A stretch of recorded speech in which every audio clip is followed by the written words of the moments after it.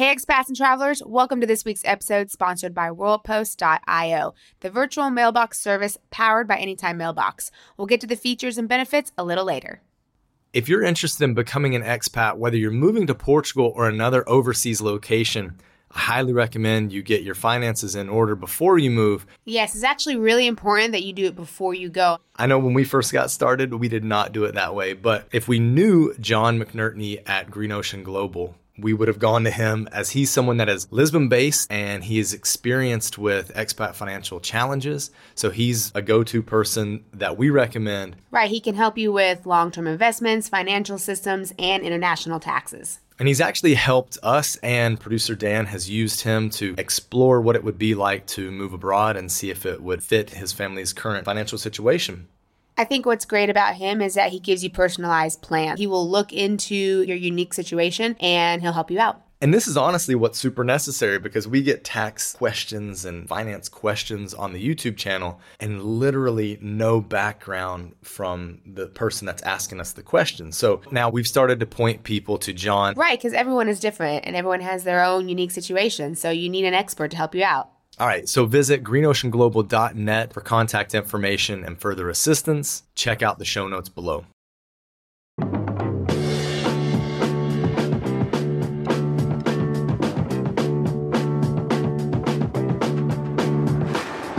Hello, and welcome, my emerging expat. You're tuned in to Let's Move to Portugal.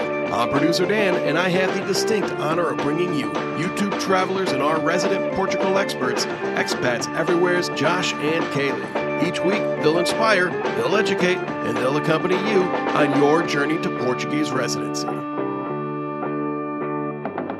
This week on Let's Move to Portugal, join us as we explore the emotional journey of relocating with Louisa, longtime friend and key member of the Good Morning Portugal community. We'll delve into her insights on adapting to life in Portugal since her move in 2017 and the importance of building a supportive community.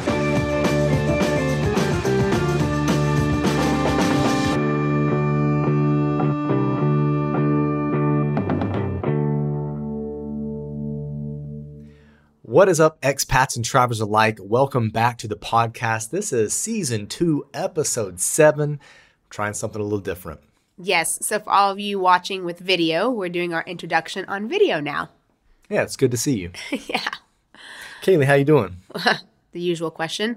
Well, as I'm sure you can hear, listener, I still have that cold that I think we talked about last week that just lingers.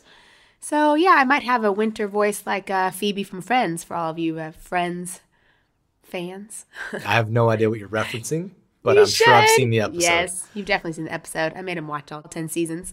Yeah. Okay, so another week has passed, and maybe not as much has happened with the Portuguese government. Shocking. Yeah, I mean, there have been rumblings of things. There have been, certainly rumors, nothing confirmed. So I don't know how much we need to go into that. I think really what we need to do is wait until the end of the month to see what happens in their next meeting. Yeah, too much speculation. So we'll hold off and hopefully in a couple weeks we'll have a little more clarity. Yeah. And just to give you, listener, an idea what we're talking about in case you've missed it, the Prime Minister was embroiled in a scandal and he resigned. And then the president rejected the resignation, which has thrown kind of the biggest thing for foreigners right now moving to Portugal is the NHR regime. It's thrown that into a bit of a mess. We don't know if NHR is going to end at the end of 2023. We assume it will, but there are rumors that it could kick on until sometime in 2024. Hard to say. Yes. So we'll update when we know a little more concrete, I guess. Correct. All right. We are on the eve of Thanksgiving, U.S. Thanksgiving.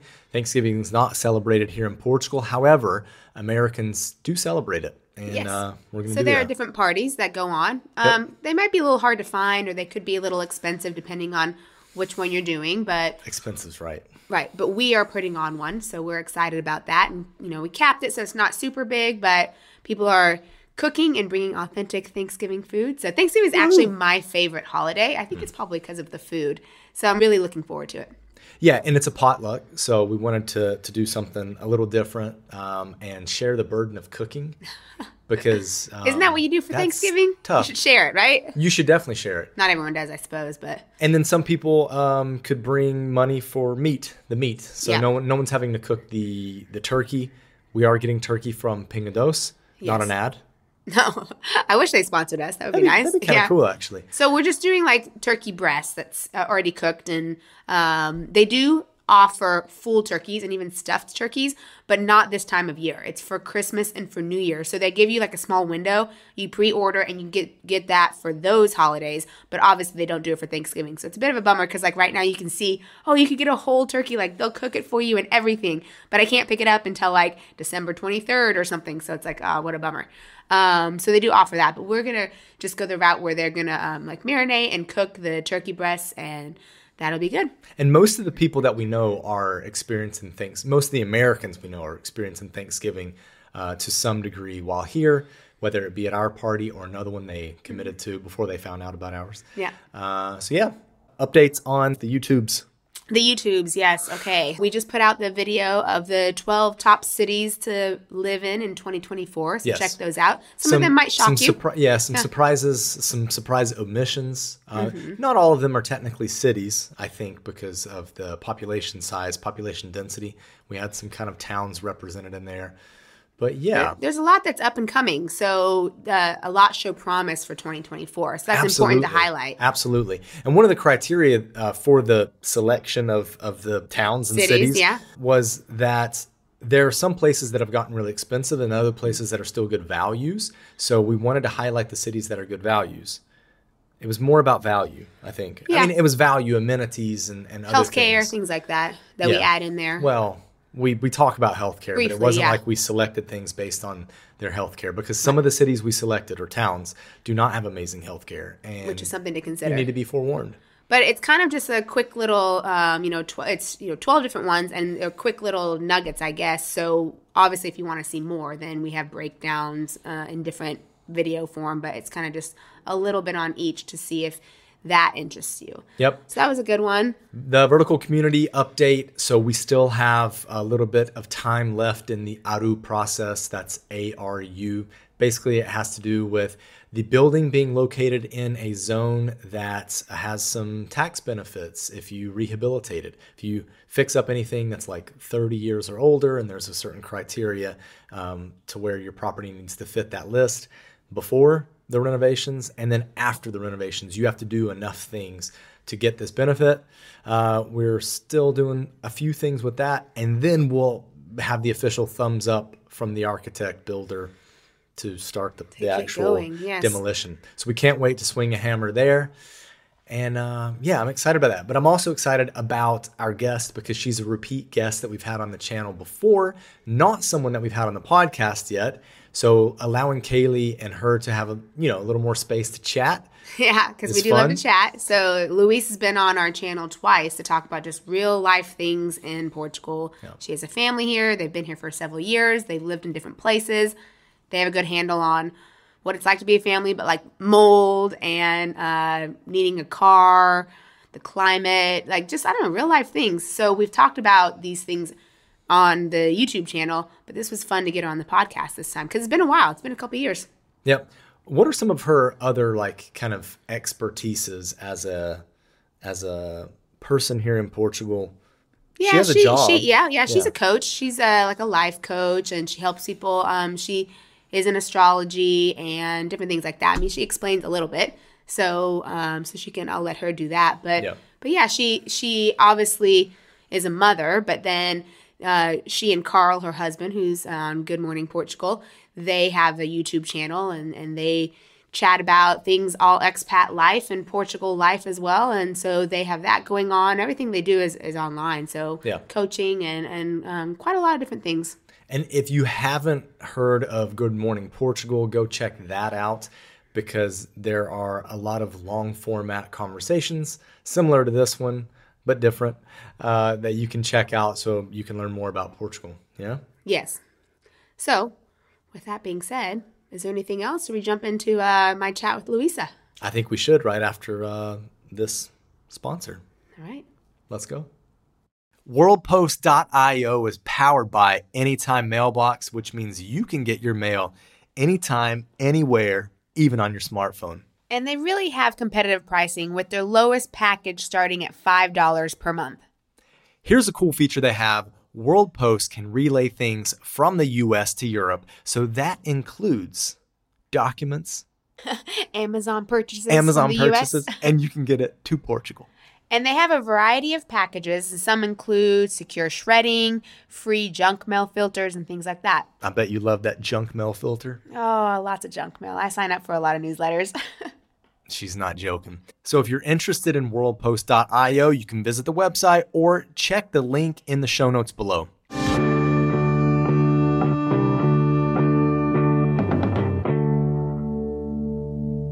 Okay, let's talk about Lusitano Dreams, because what they're offering is really great. Yeah, it definitely is. And Dallas actually has grown Lusitano Dreams since we first met him. So he's really getting his process dialed in. The thing that I like about it is it removes the barrier and choke point of the proof of accommodation, because that's been one of the biggest things that the D7 and the D8 for the long-term people have had problems with, right? Yeah, it's definitely something that is really hard to lock yourself into sight unseen. But here you can have a legitimate contract. You can rest assured that it's going to be a soft landing because you're coming into a furnished place in a good location and a livable location until you can kind of get your bearings and figure out where you really want to live. And the cool thing about it is that they can start your lease when you arrive. So you're not like burning a few months of cash essentially paying for an apartment or paying for a lease that you're not using. Yeah, that's one that's really hard to negotiate, trying to get a lease that starts when you want to arrive and not when you are actually applying. So the fact that they offer that as a service to where you're not, like you said, burning those months saves you a lot of money. Yep, Lusitano Dreams offers visa-friendly proof of accommodation, so that could be for the D7 visa or the D8 visa. And their properties include detached houses, apartments, room rentals as well, in different locations like Lisbon, Cascais, Lulé, and they're expanding too, so soon to be Porto and quite possibly Silver Coast. Yeah, which is really exciting. So check out Lusitano Dreams for more information. We have a link in the show notes below.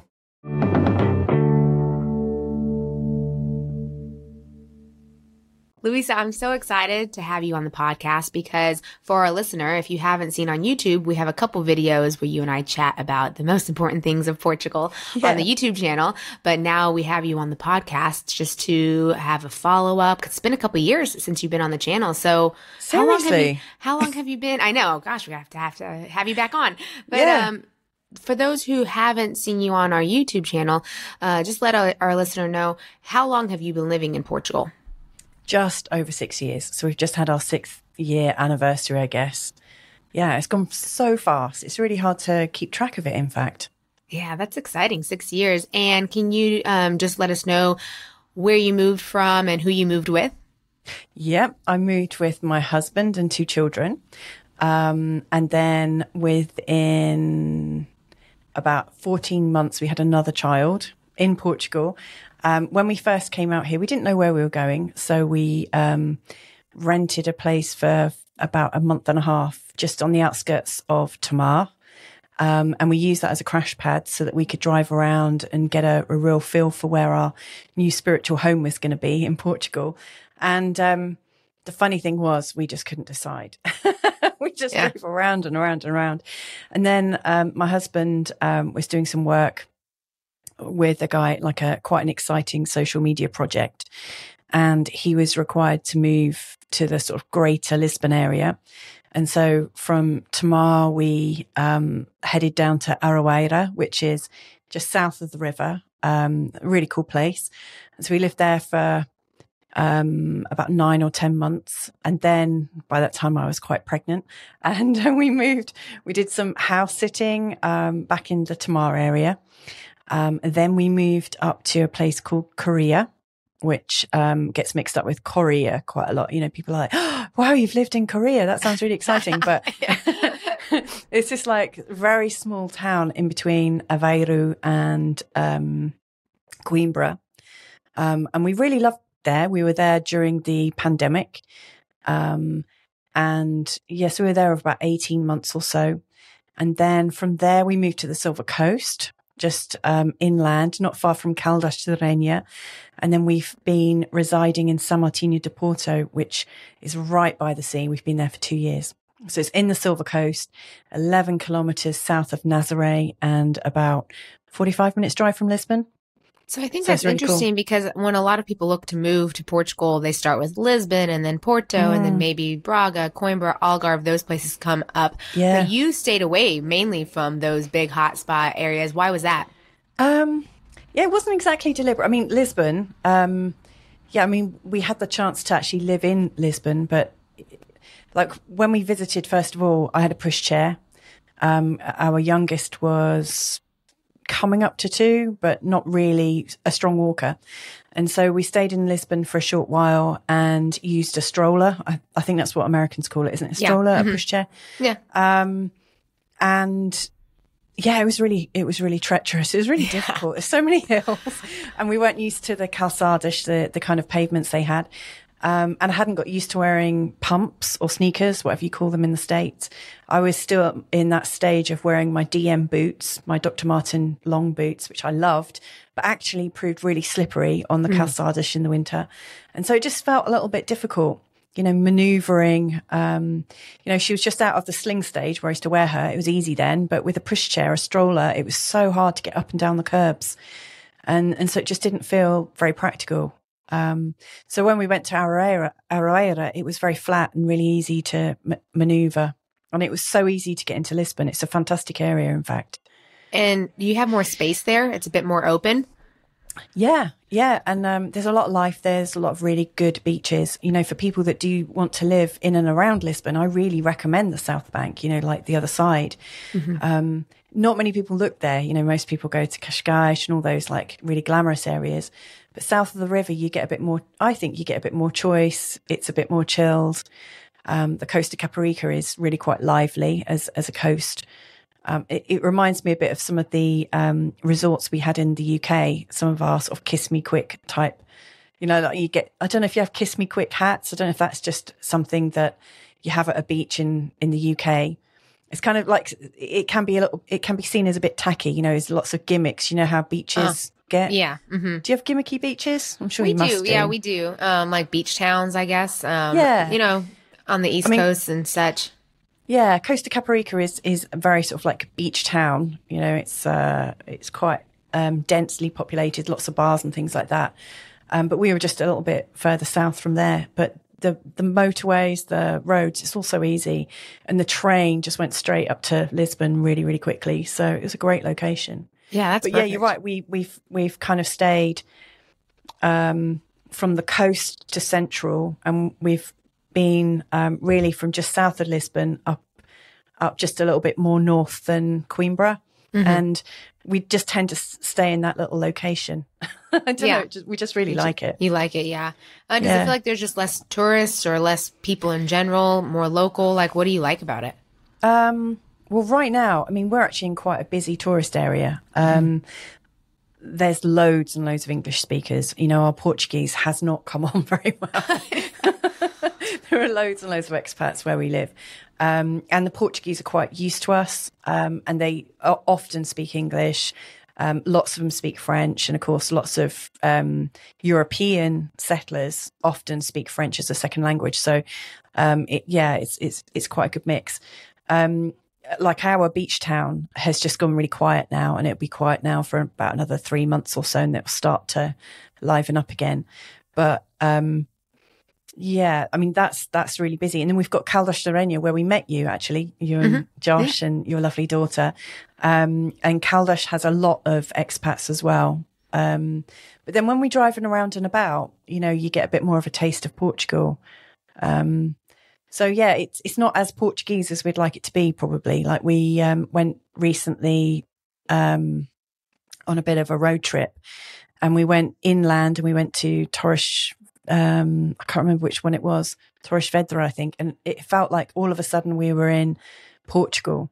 It felt foreign, and it doesn't really feel foreign to us where we are. It's not as busy and densely populated as the Algarve, but it's getting more popular, the Silver Coast. Yeah, That makes sense. A lot of people are asking about the Silver Coast area now as an Yeah. option, a place to move to. Would you say any of these places are not family friendly, or all the places that you've lived, have they felt family friendly since you were moving around with your Yeah, I mean, family? we tend to pick places that have got the like when we were in Korea, we were living down the road from this amazing park. And so I used to push the kids, walk the dog, and we'd like go to this park, and it had loads of places to picnic and stuff. So that was great. Where we're living now, we can walk to the beach in 20 minutes. We could walk a bit quicker if we weren't walking with the kids. Always. We could drive or cycle in about 4 or 5 minutes. It's really, really close. We've got a choice of 3 beaches, in fact. We can just walk up the road and onto the cliffs so we've got loads of sort of beachy type adventure things. And then even closer, about 3 minutes up the road, we've got a little bit of forest, and they've put a forest park in. You know how the Portuguese love to make these lovely little parque de merendas, where people can meet, and there's picnic tables, barbecue areas, and a little park. So we've got lots of things that we can walk to. We've got a train station we can walk to and hop on a train, which goes everywhere. That's so nice. Yeah, it's really perfect. Like, our eldest is 12, our youngest is turning 5 next week. They're getting to a stage where they want to explore a little bit more, have a bit more freedom, but not get like completely lost in it. So like when we go to Caldas, which is a much bigger town, we play in the park, and we're really aware of where our kids are, because it's a much bigger place. But where we are in San Martin de Porto, it's a small little town, and everyone kind of knows each other.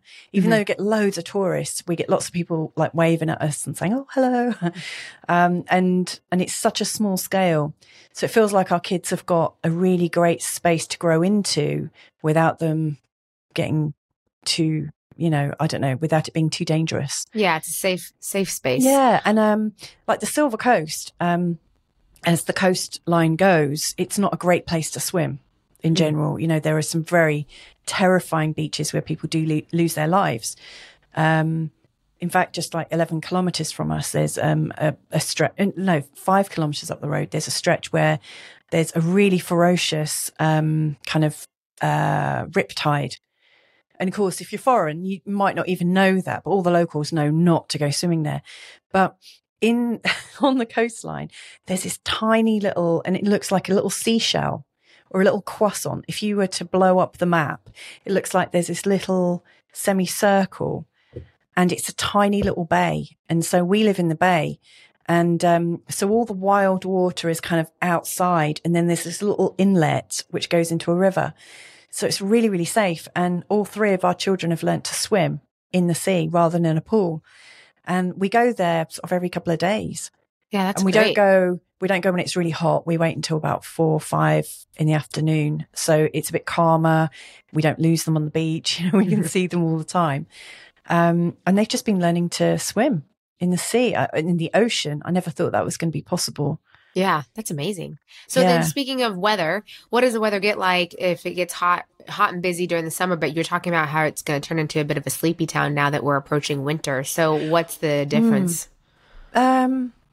Well, I mean, it's like we recently went back to Aroeira, just south of Lisbon. It is definitely warmer there. And that's only an hour and a half down the coast. It's definitely warmer. But during the summer, we get really nice temperatures in the early 30s, probably late 20s, early 30s. If we drive into Caldas de Rainha or further inland, maybe to Tamar, that temperature goes up from, say, 33 to 38. It can get hot. It's really hot. Mm-hmm. Because we're on the coast, we've got this beautiful Atlantic breeze, which keeps us cool. So you don't realize just how hot it is. It feels bearable. Mm-hmm. Whereas when we're in Aroeira, it was too hot for me and my colouring and our kids. They were wilting. It was a bit too hot. Turning into lobsters. Yeah, it's like you can't get the sunscreen on fast enough. Exactly. And it's like we wouldn't probably go to the Algarve in the height of summer. It's not for us, but it's great in the winter. But in the winter here at the moment, it does get very damp. We are on the Atlantic coast, and sometimes you get this big fog that comes in. But usually around about 11 o'clock in the morning, if it hasn't already, the fog will suddenly, like the sun will come out, the clouds will go, the fog will disappear. So right now it's a little bit overcast in the mornings, and then mid-morning it brightens up, unless it's, you know, going to rain for the day. And then the evenings are cooler. You know, we've already started putting on our dehumidifiers, which obviously I spoke at great length. I'm known as that woman that moans about the damp. Yes. Do you know, so many people have asked me about that, Kaylee. They've said, oh my God, you're the damp woman.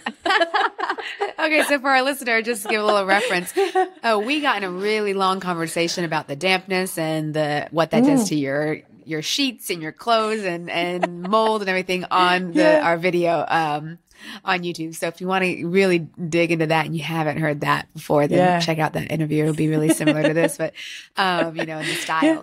But so people say that you're the damp lady. It was such good information though, and we get asked that all the time. I mean, especially in the northern part, you know, everyone's always worried about humidity and mold and what that's like on the inside. So what can you do to make sure that, you know, it doesn't happen to you? Well, we've already started. So we've already started to spray down our windows, the insides of our cupboards with neat, like clear vinegar. You can buy it in all the cleaning sections. So don't look for it in the vinegar section in your supermarket, because you won't find the right kind. But if you go to the cleaning section, there's always the vinegar.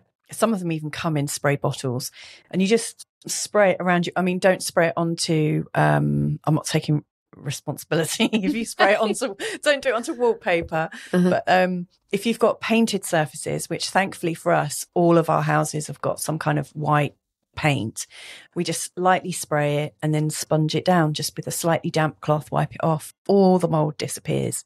And you might do it a couple of times a year. Like in other areas we've had to do it a lot more, but we're in a fairly new house by Portuguese standards. Our house that we're living in, which we're renting, is about 30 years old, which I think by American standards is a really old house. Yeah, but here, definitely, they're not that old. Yeah. And so it's quite well insulated, but it doesn't have very good, airflow. So all we do every morning, pretty much, even if it's raining, we open all the windows for a good couple of hours, let all the fresh air kind of come in, then we shut it down. And then we put the dehumidifiers on. So we've got one upstairs, one downstairs, and we can move it around a bit. I mean, we tend to follow each other around the house quite a bit. So wherever the people are is where we put the dehumidifiers. It's the humans that really are creating cause the problems. Yeah. So it's just, you know, just be vigilant with it. And I noticed that the Portuguese, they start lighting their fires at home around the end of October. And I was thinking, it's just so hot. Like, why would they be doing that? And I think they get drying out their houses as soon as possible. So you want to start as soon as possible, almost before it's a problem. And then you can manage it all year. Yeah. Because once it already sets in, it's really hard, right? Yeah. To get rid of it. But yeah, okay. So we won't go too long into that because I think we talked about it. I was telling you about the winter here because, like, one of the things that we notice is even if it does get cold in your homes, because these homes aren't really built for keeping the heat in, they're built to keep the heat out. What I notice is we are actually warmer outside sometimes. So we tend to spend a lot more time outside actually in the winter. And then, you know, when we come in, you know, we just whack the heating on. We've got like these tiny little heaters and we just heat the rooms we're in. I know people that have had pellet burners and all sorts of different things. If you can do it without using electricity, you're much better off because the electricity prices are quite large. But if you dehumidify, it automatically, as you're taking out the damp from the room, that automatically raises the temperature. Yeah. So it's worth doing that as a first port of call. Yeah, definitely. Yeah. Good advice. Okay, so I wanted to ask you, because you said you've been here, you know, around 6 years, so you have seen a lot of changes in Portugal. And so I wanted to chat with you. What was Portugal like when you first arrived? And what are some of, like, I guess, the biggest changes that you've seen?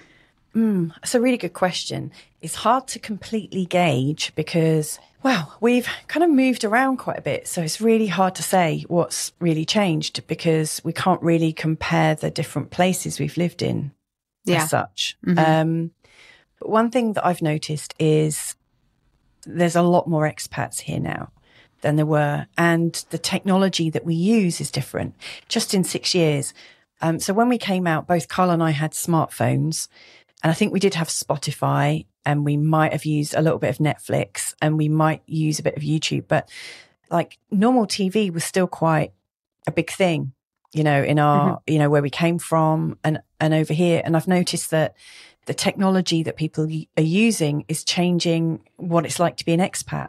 So for instance, I know you and Josh have lived in loads of different countries for many, many years. And I've lived in some other countries. And I noticed that when I was living in other countries, you know, I actually listened to the local radio. I listened to the local television.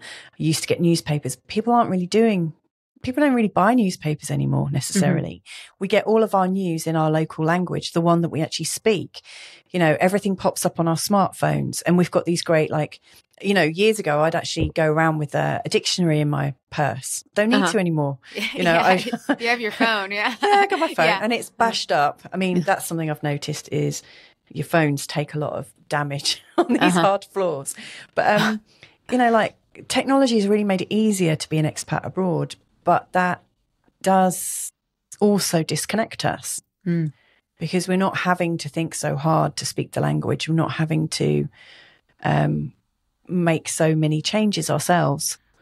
And it's like you can live the life you're already used to. So for instance, you know, if we don't want to watch Portuguese television, we just don't have to watch it. I mean, we're not massive TV watchers, but you know, kids like to watch a few things, and we're not even using TV anymore. Like we use YouTube or Netflix. I mean, that's completely changed the landscape. And although that doesn't have anything directly, you know, that's not directly related to being an expat. But like if we go and stay in an Airbnb, there's Netflix, you know, you just log into your account. So you're not necessarily having as much of a Portuguese experience anymore, is my honest feeling. Yeah. Because we just keep all of our podcasts, all the things we are used to, they just come with us. Yeah. They're on demand. So I think we have to make a bit more of an effort, or try a bit harder, or just get used to the fact that I think things are actually just becoming more international. Yeah, that's a good way of putting it, just becoming more international, because I would think that even in places like, you know, outside of Portugal, if you move to, let's say, Italy, or not even in Europe, but somewhere in Asia, that it's the same thing, right? You get disconnected from like what local stuff was, because you don't need it anymore. You can have everything right at your fingertips in the language that you want, or the type of, you know, platform that you want to use. And it's just right there. So, but it does disconnect us as people as well, too, right? Yeah, totally. Yeah. So that's tough, you know, making sure that we're still creating relationships and networking and such, and actual, like, you know, face-to-face contact, rather than it just being all digital. Exactly. And of course, do you have Uber where you are in Porto? Yeah.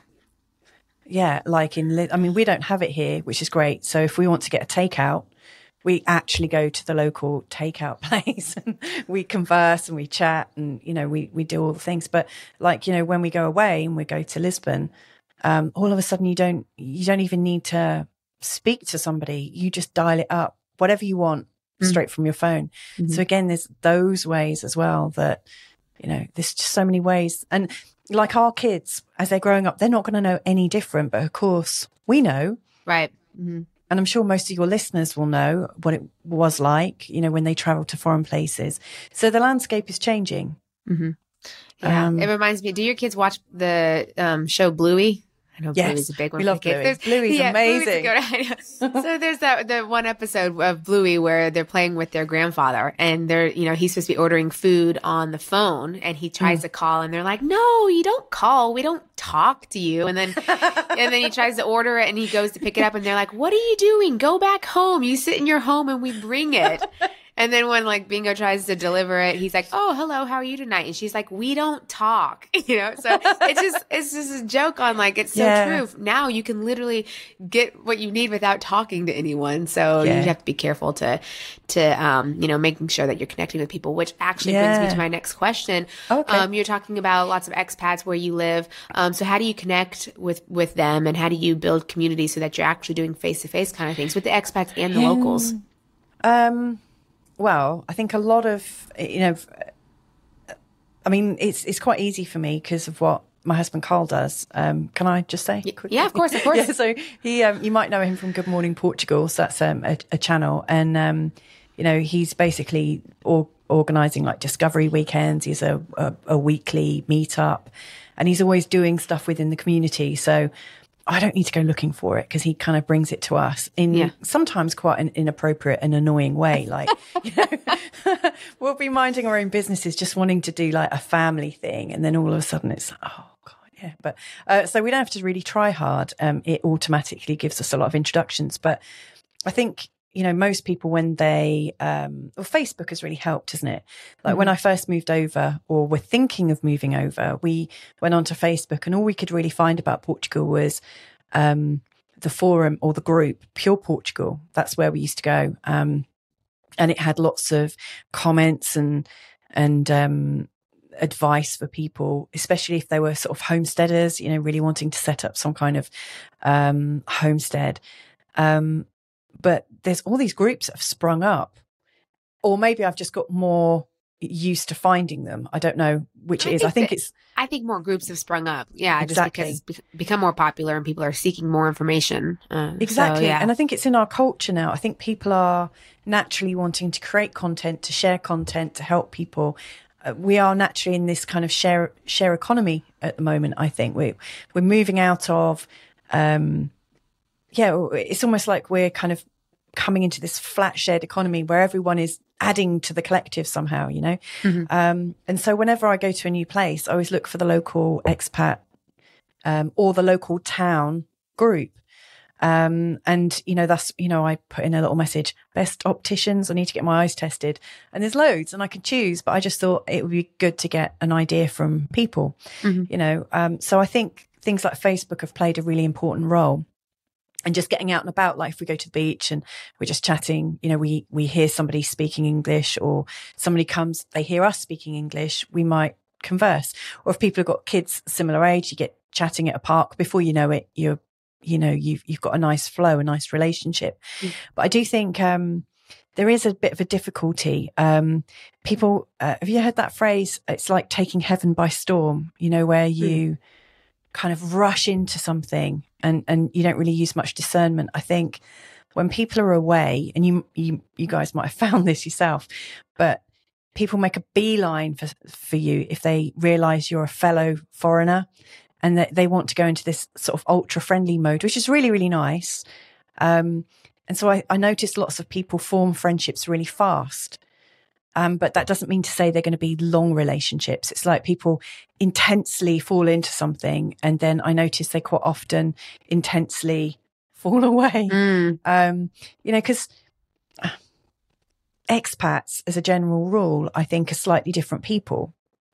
If we were normal, we'd all probably stay at home. I'm not saying we're not normal. Yeah. But we have something that connects us in that sense, like our mindset and the way that we think and what we want to do, the lifestyle we want to live, right? So you gravitate towards that when you live in a new country. I tell this to people as well, but that doesn't mean like just because you're an expat and you have the same mindset there, that you're going to be best friends, because you might have nothing else in common besides that. Exactly. So instead of being so intense on like, everything's new, I'm trying to build community, you're an expat and we think the same. After you get to know them a little more, you might think it's not that I don't like you. It's just that I've realized we just don't have much in common. Like, exactly. Yeah. And I'm sure you'll find this as well.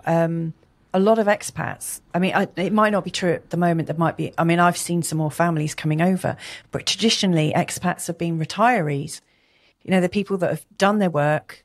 They're not looking to work. They want to maximize their pensions. They want to make their money go a bit further, and they want to live in a beautiful, warm place where they don't have to worry about the cold. Most people feel healthier in the warmth, don't they? Especially if they've got something like arthritis or something, so I can see why it attracts a lot of older people. And of course, if you're being paired with older couples, like, one of the things I found is when I've made friends with people from a different generation and a different stage in their life, they don't have things to do all day, whereas we have things. We have kids all day long and work, right? Yeah. Yeah. We have to work. Both of us have to work. We've got kids, and we have to have family, like spend time with our family and appreciate it. And so, we're at a really different pace. And so I have struggled over the years to meet up with people that are more, like doing similar things. But again, that doesn't necessarily mean you're going to get on with them. Yeah. Just because, I didn't like that in England, and maybe I'm just a massive complainer. Quite possible, isn't it? You know how some people, they instantly make friends with everyone else at the school run, and everyone becomes friends because you're all at the same stage. I don't know. I like to make friends with people because we've got things in common, like hobbies, things, interests, I think that means it'll last longer generally, Yeah. right? Just because you have kids the same age and maybe you work and you have kids and they're the same age doesn't mean that it's going to be this lifelong relationship and friendship, right? Exactly. If there's no foundation, nothing to stand on, because what do you talk about? What do you do in your spare time rather than just go to playgrounds, Yeah. So I mean, it definitely gets deeper when you have someone who actually that you share the same interests in something. Yeah. I definitely get that. And I think there's been a shift 6 years ago. I would say it was a lot more retirees who were moving to Portugal, especially a lot more, I think, British, German, and Algarve has kind of been known for that, right? And then it kind of made lists for Portugal. So for Americans, because, Portugal wasn't really on a lot of the lists. A lot of it was, down south of the U.S. So you get Mexico, you get Costa Rica, you get Ecuador, places like that. So now all of a sudden people are thinking, oh, I can retire in Europe. Like what a great option that is. So we kind of saw that, evolution. And then it's moved even past that with people, especially, a silver lining, I guess, of COVID is that companies are allowing people to work remotely. So it's like, okay, I can still have my job and my family can live here. I can maybe have a better work-life balance, or I can live in Europe, which has always been a dream of mine and my family. It opens up different doors for my family. So now I think we're seeing there's still a lot of retirees that are coming here, but then you're shifting to families as well, which is nice. But, obviously families are still like really spread out. I think in Porto, we find there's more of them, because it's a big city. So you have maybe more options for networking parents who need, work stuff, but then also schools, things like that. So sometimes I think some of the smaller towns, they're still lacking in the expat families just because it's not always conducive to the certain lifestyle that people are looking for right away. So you still get the retirees that are going to some of these smaller places like where you are, and less families because of maybe amenities and resources, right? Yeah. Yeah. We have managed to meet loads of families though, which is good. It's good. But it's taken us a while. But yeah, like our kids, one of them's just had his birthday and our house was full of kids. Yeah, that's good. That's exciting. Just, it's coming happening, in from different areas as well, it's great fun. They definitely don't feel like they're on their own or anything. And we've got friends that we meet at particular pubs, like there's some great places, with bouncy castles and stuff. So we've got different friends for different things, I guess. And we've got lots of pseudo grandparents around as well. So, we've got all these wonderful, we do love loads of our good retired friends, who maybe miss their grandchildren. And then they've got kind of pseudo grandchildren, and we've got pseudo parents, pseudo grandparents. So we're all kind of matching up. Yeah. But like expats don't always stay, lots do. Like you mentioned, so many Americans went from the north to the south, to New Mexico and stuff. And I've seen lots of people come from New Mexico to Europe. So the kinds of people that move one place might also then move again. If you've got the guts to do it and you feel fit enough to do it and you want to explore more. So I think, expats do have a tendency to move around a little bit more. Yeah. I think that is the mindset too. So that is hard when you connect with a family or someone and then, life takes them somewhere else. So that's always a difficult thing, but something to definitely think about as an expat for sure. But it's really nice to see this evolution of like more people feeling comfortable coming at any stage of life, whether that's, a lot more like single women have been reaching out to us and like, can I do this? I'm thinking about doing this. Maybe, they're divorced or their spouse passed or they were never married or their kids are older or whatever it is, like, but now they've their technology has really helped with that, right? They feel really, like a lot more comfortable to do this. So you got a whole array of people in different stages of life come into Portugal, which is really nice to see how that's changing. Yeah, I just think we're really, really blessed. It's a really nice pace as well. We're not by any means like the the bulk of the expats. You know, one thing I have noticed is there's a lot more Brazilian people coming in. And that's really great as well. I really love the energy of the Brazilians, you know, and they're really quite family oriented as well. And there's lots of people that are really curious about foreign kids and foreign families. You know, we live in a little neighborhood. We picked a really suburban house just on the outskirts of town, and we thought, oh yeah, we're moving into this really suburban area. There's going to be loads of kids.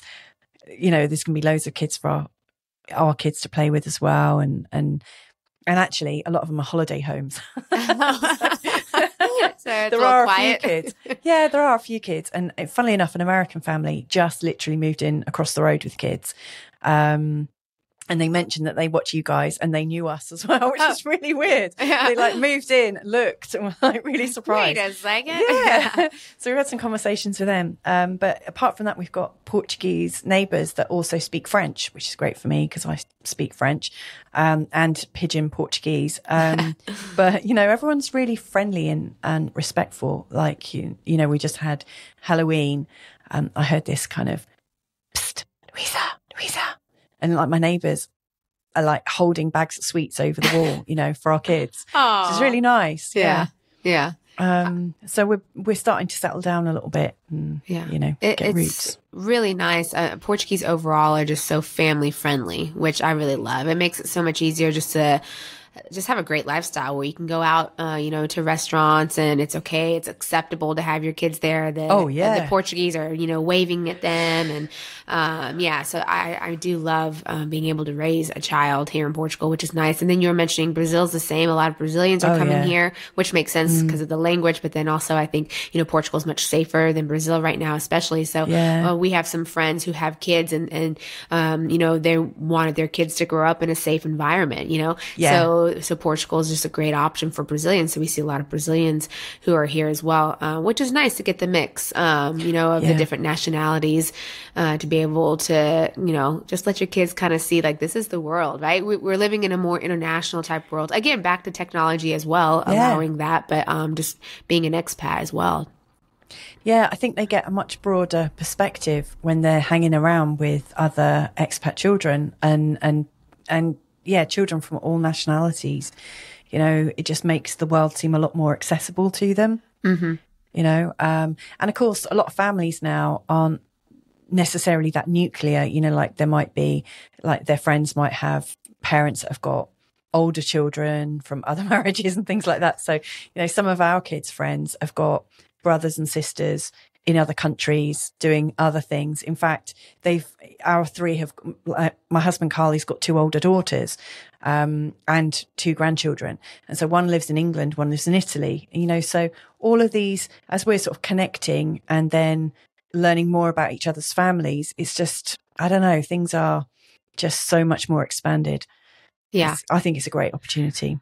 It's a great, time to be living, I guess, you know. I mean, obviously there's been a lot of ups and downs with other things going on, but to look on the bright side of things, like you know, like you're saying, being blessed and just being able to have this opportunity, and Portugal's providing this opportunity for us and for our kids, which is really, really awesome.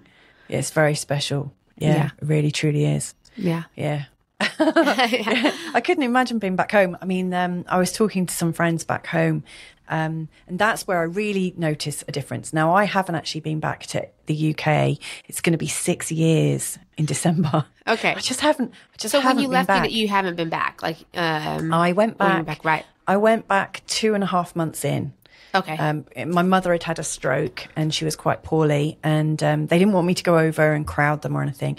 But when my mum was able to have visitors, they said, come back and say hello. Okay. And so it just so happened to coincide with the time when it was starting to get colder. And when we moved here and we thought, it's 1,000 kilometres south of England, we're not going to need jumpers or coats or anything like that. Yeah. And so we'd put all of our winter clothes in storage in the UK with a lot of our things, because we didn't shift everything over in one go. We wanted to be, you know, a little bit cagey, like kind of dancing between two countries for a while. Yeah.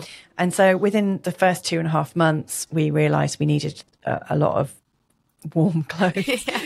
All that stuff you left. Yeah, we went back to visit my mum, check she was all right, and also to fill our suitcases full. Like we came with empty suitcases, filled them up with winter clothes, and then came back. But I've spoken to like friends about what's going on in their kids' lives and stuff back in the UK, and I'm hearing some real horror stories. You know, and obviously it's not like that for everyone, but you know, like where we used to live in Devon, you know, I've heard of all sorts of things, you know, where violence is on the rise and there's a lot of difficulties in schools. There's just, it just sounds very stressed. Yeah. Like, you know, I don't want to kind of name it really and say society's falling apart, because I think if you talk about it, it kind of happens. But yeah, from what I'm hearing, people aren't as contented. There you go. That's an easier way of talking about it. People don't seem to be happy in their lives as much as they were. Mm-hmm. And yeah, I just don't have that.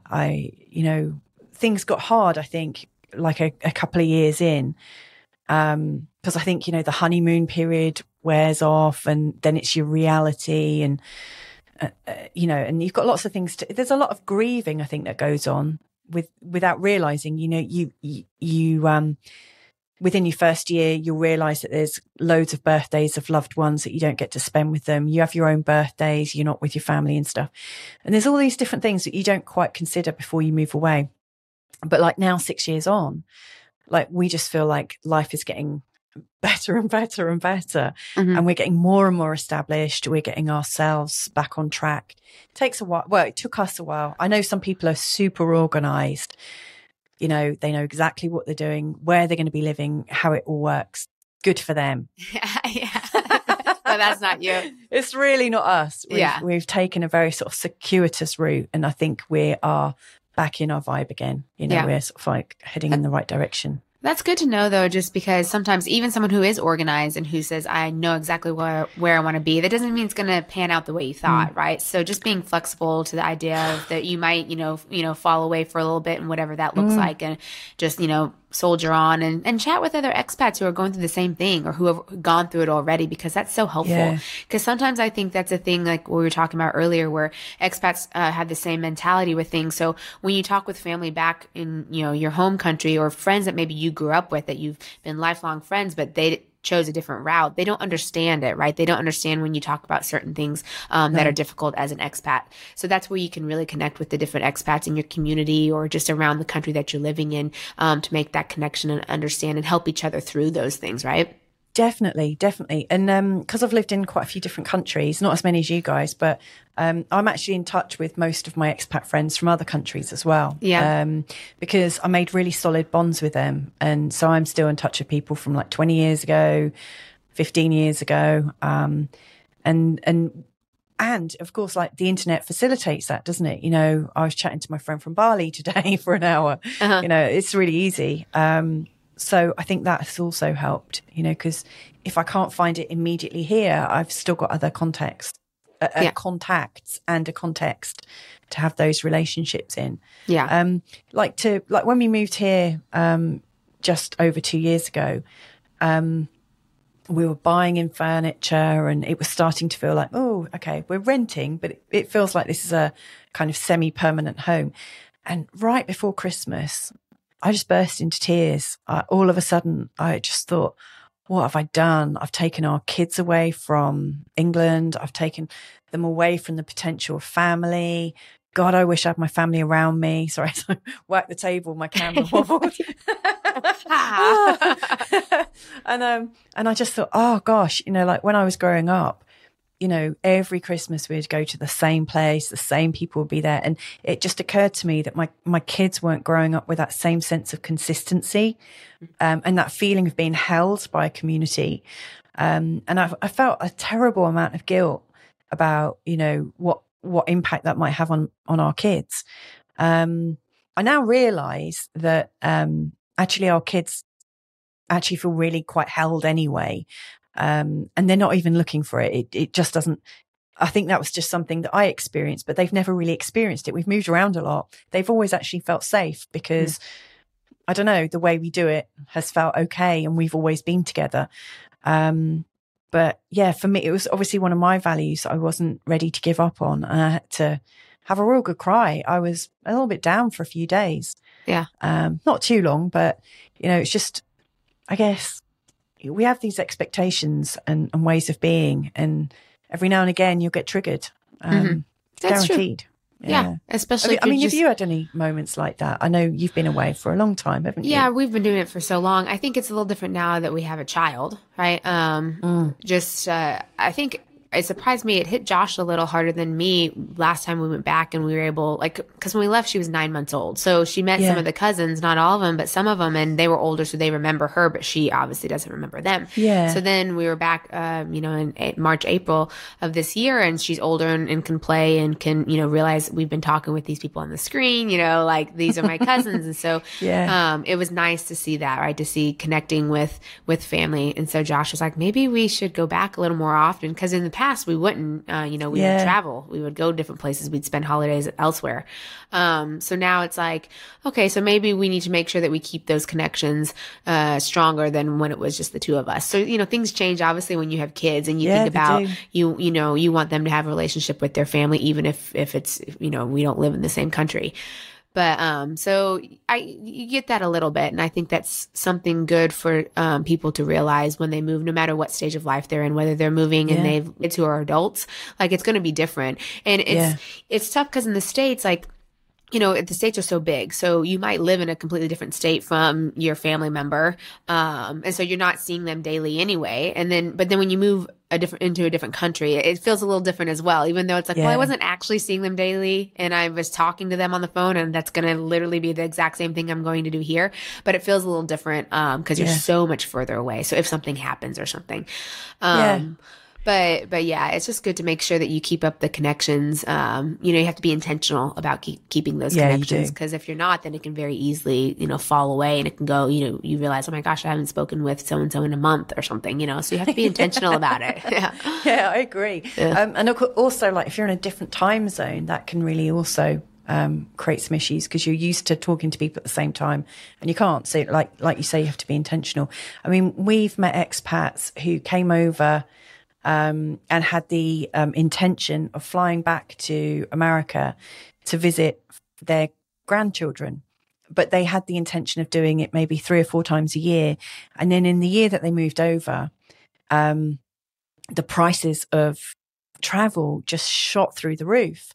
And, that was going to create such a pressure on their lifestyle that in the end, they moved back. Because it was really difficult. So it's a lot easier from us, from the UK to Portugal. I think the prices have gone up quite a bit. And we heard from somebody recently that it was actually better to travel to Vigo in Spain.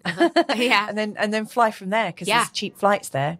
So I think that's what we'll do. I had a friend do that actually. She's British, and she did that. She was visiting Porto and then went up to Vigo and then flew from there. So yeah, there's always a way. Little hacks, yeah. Yeah, but it is so true. You just have to, I think people just need to understand that it's just going to be different, right? There will be times that you grieve, and times that you are excited because you're, ready to host your family. They come visit or whatever that might look like. But it's not for everyone. Some people do go back to where, their home country is. Yeah. Well, it makes us richer, I think. Maybe not financially, but it does bring a richness to life. We have different experiences. I'm so grateful for them. Really am. Yeah. Yeah, it's great. Same with us. So grateful. And then grateful to pass it on to our child, right? To the kids. And then they can choose if they want to go back to the country they're born in or they're from, or continue on the crazy expat lifestyle as well. They have options, right? I mean, our 4-year-old, he thinks he is American, Portuguese, British. He thinks he's got 3 nationalities. And there's no American in there, right? No, there's no American in there at all. But I think that's, because he watches a bit of YouTube and Netflix. Yeah, so, everything. The American, everything is Americanized. I think that is another difference, actually, I've noticed. Because I think even Portuguese culture is probably influenced a lot by internet culture. So, for instance, our kids, our older kids in particular, really like Minecraft. And so there's loads of Minecraft channels, you know, for like young teens. And they're nearly always American. You know, and there'll be Portuguese children watching those as well. There'll be Italian children, Spanish children. You know, I've got my own channel, Feel Good Astrology, and I'm having people from Europe like watching, you know, so they're learning things from like loads of people are watching English speaking channels a lot. And so again, like teenagers growing up now, even if they're Portuguese, aren't going to be as Portuguese as they were 20 years ago. Yeah. You know, they're understanding American references. Our kids are understanding American references. And so like their cultural standpoint and like their music, their fashion, everything's influenced by a slightly more generalized, I don't know, point of attraction. You know, things are less individual. Yeah. It's more global, right? Things Definitely are less more individual global. and less nationalistic or country centric, I Yeah. suppose, because you have access now. Again, back to technology. I feel like this has been a lot about technology, right? Well, yeah, I mean, just think what's going to happen with AI as well, you know, without getting all doom and gloom. You're right. I mean, everything is getting global. And so we might not notice the impact of it right now. But when the young Portuguese people come into their kind of ascendancy or something, as they're coming into work and as they're, you know, they're probably just going to be speaking English.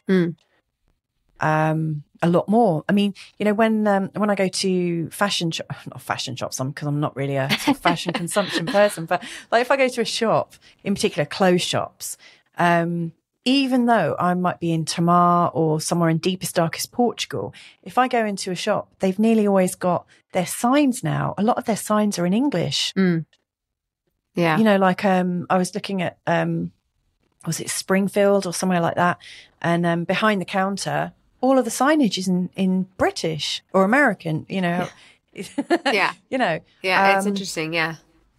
like why? I mean, it just is, isn't it? You know, there's still so many more Portuguese, but all of a sudden the English language is infiltrating everywhere. So, yeah, I think, you know, whilst we don't notice it so much now, in 20 years' time, this could be a lot more English, like there's going to be a lot more English spoken, I think, which could really change a culture. So It definitely it's an could, interesting one. Yeah. We do live in interesting times. Yeah. Yeah, and AI will facilitate that. Yeah. That will change things too. But it will most likely also bring in more opportunities as well, you know, because it could bring in more sort of global working options and things like that. You know, it could, you know, I think for our children growing up in international communities and understanding what it's like to have different cultures nearby, you know, and of course we just got Spain not that far away. You know, we can get out and about in Europe and stuff. So our kids are meeting European kids, American kids, kids from all over the world. As they get older, I think they could easily work in these kind of really diverse working groups because so many people work from home. I mean, that's another big difference. So many people work from home. Like when I was living in France, I couldn't work from home, you know, didn't even have a mobile phone. I was only like 20. So I was working for a French campsite owner, you know, and I've worked in different places that I've lived in, but they were always owned by the, you know, nationals of those countries. Now you don't need to. So both Carl and I work from home. We work for ourselves and we work with English speaking people predominantly. It's only when we step outside of our house that we're really in Portugal. It's a tricky balance, right? A tricky balance, just with how things are. It's like there's pros and cons to it, right? Yeah, I mean, we could be living anywhere in the world and pretty much have the same life we've got now. Yeah. Apart from, you know, when we want to go to the beach. Well, then let's end on this because you could be doing this anywhere, but you've chosen Portugal and you're, you know, I don't want to say like putting down roots, but becoming more comfortable in that sense. So why have you chosen Portugal then if you could be anywhere in the world doing what you're doing? Well, that's a great question. I'd never been to Portugal. I literally, when I came, that was my first visit. Carl had been before. So I'd lived in France, Italy, and Bali in Indonesia, and somewhere else. Oh, I been can't so even long. remember where it was. So long ago. It will come into my mind after. And so when I met Carl, he said, I'm actually planning on moving to Portugal. And I said, what was it like? And he said, well, it's really green and there's lots of hills and mountains and river beaches and things like that. I mean, he was obviously talking about central Portugal, which is where he'd been. And he showed me pictures and I thought, wow, that really reminds me of Bali because, Bali has quite a lot of height and it's really green and I thought, wow, that's kind of nice. And then we chatted about it. I learned a little bit more about it. It was more affordable. So obviously, if we were going to go to Europe, I would have imagined us going to France because we both speak French and I've lived there for 5 years. But it was really expensive by comparison. And, at the time, when we were wanting to move away, it was because we both wanted to work for ourselves. We didn't want to have full-time jobs if we could avoid it. Not because we're work shy, but because we're old parents. Carl had kids when he was really young who are now grown up, but, we were older parents and I wanted to have time with my children. I'd spent years working, really, really hard. So I wanted to spend time with them. And we knew in the UK we would need to either be really, really in well-paid jobs, to be able to work part-time and to be able to spend time with our children. We just knew it wasn't possible. And also we wanted to have that feeling of a bit more space. Like you were saying, children in Portugal, in restaurants and things, they love kids. Sorry, oh God, that's another thing about Portugal. There's flies around. I need my fly zapper. But yeah, they love kids here. In England, it's not so apparent. They're seen as a bit of a pain. And I remember one night going to visit, I think, Carl's mum, and it was quite late and our kids were awake and we were walking through this station and there were no kids. There's no kids anywhere. And it's in London. There should have been other families, but where were they? All the kids were in bed or something. Yeah. In Portugal, they really quite like a late night and kids are part of life. And that's what we wanted. And we knew we could get that in Europe. So yeah, we thought we'd come to Portugal and see if we liked it. And it just felt really, we went to a couple of their festas and it reminded me a little bit of that vibe I was talking about that I missed for my children, that I experienced as a child, where we would go to the same place and, there was grannies, great grandparents, aunties, uncles, cousins, and that kind of thing. I grew up with that kind of energy. And yeah, I can't replicate it here, but when we went to the festas, the parties that people have in their villages, we got a sense of that. That was still happening. And that felt really, really good. Yeah. So it feels like it's a bit like Portugal feels like it's maybe culturally 20 to 30 years behind where the UK is. And that's not to say that the Portuguese are backward in any way. What I mean is the family values still seem to be really persistent. And we just wanted to indulge on that as much as possible. Yeah. So in a good way. We've way. not regretted it. Yeah, it's totally good. It's all good. Oh, great. Well, yeah. Louisa, thanks so much for joining me today. Oh, thank you for inviting me. When I got that invite, I was like, oh, yeah, it's been a couple of years, so let's have a good chat. Well, it's a nice vibe, isn't it? It's a nice little girly chat, like woman to woman, mother to mother. I really like that. Yeah. Thank you for having me.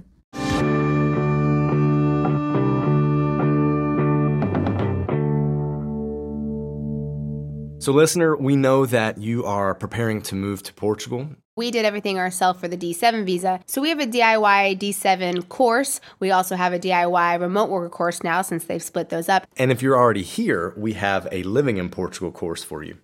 Now, the difference between the D7 and the D8 or the digital nomad visa course that you could get is if you have active income, you should be getting the digital nomad or D8 course.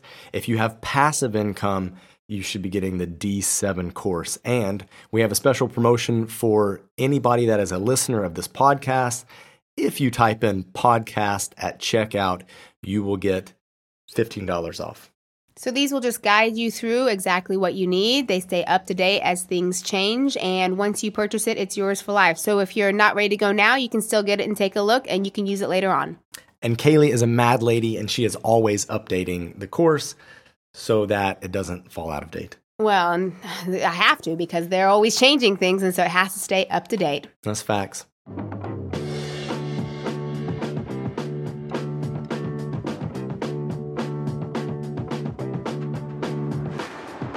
Thank you so much for joining us this week on Let's Move to Portugal. Contact info for all the services mentioned are in the show notes. If you like the show, please subscribe. If you love the show, please tell a friend, connect with us on our socials, and if you want to help us out, give us a review on your podcast player. Expats Everywhere presents Let's Move to Portugal is produced by Time or Money Productions. Expats Everywhere researches our guests, and we do our best to provide factual and relevant information at the time of the recording. Despite our best efforts, we can make no guarantees as to the accuracy of what you've heard in this episode.